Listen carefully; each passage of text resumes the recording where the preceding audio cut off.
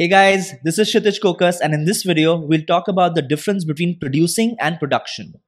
Now, it's very important to understand that the terms producing and production are often used interchangeably in the film and television industry. However, there is a difference, and there is a very solid difference between the two terms. So let's jump right into it. In general, producing refers to the creative, managerial, and financial aspects of creating a project. A producer is responsible for overseeing all aspects of the project, from initial concept to final delivery.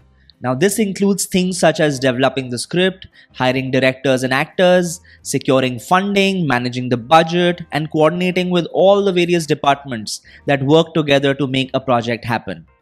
In short, a producer is the reason and is the main person who makes the project happen.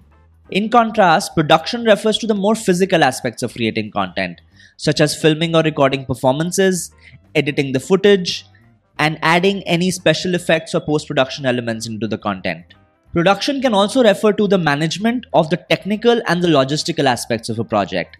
This may include things like managing schedules and budgets, coordinating with equipment and people, and basically ensuring anything that needs to be done to keep the set running smoothly.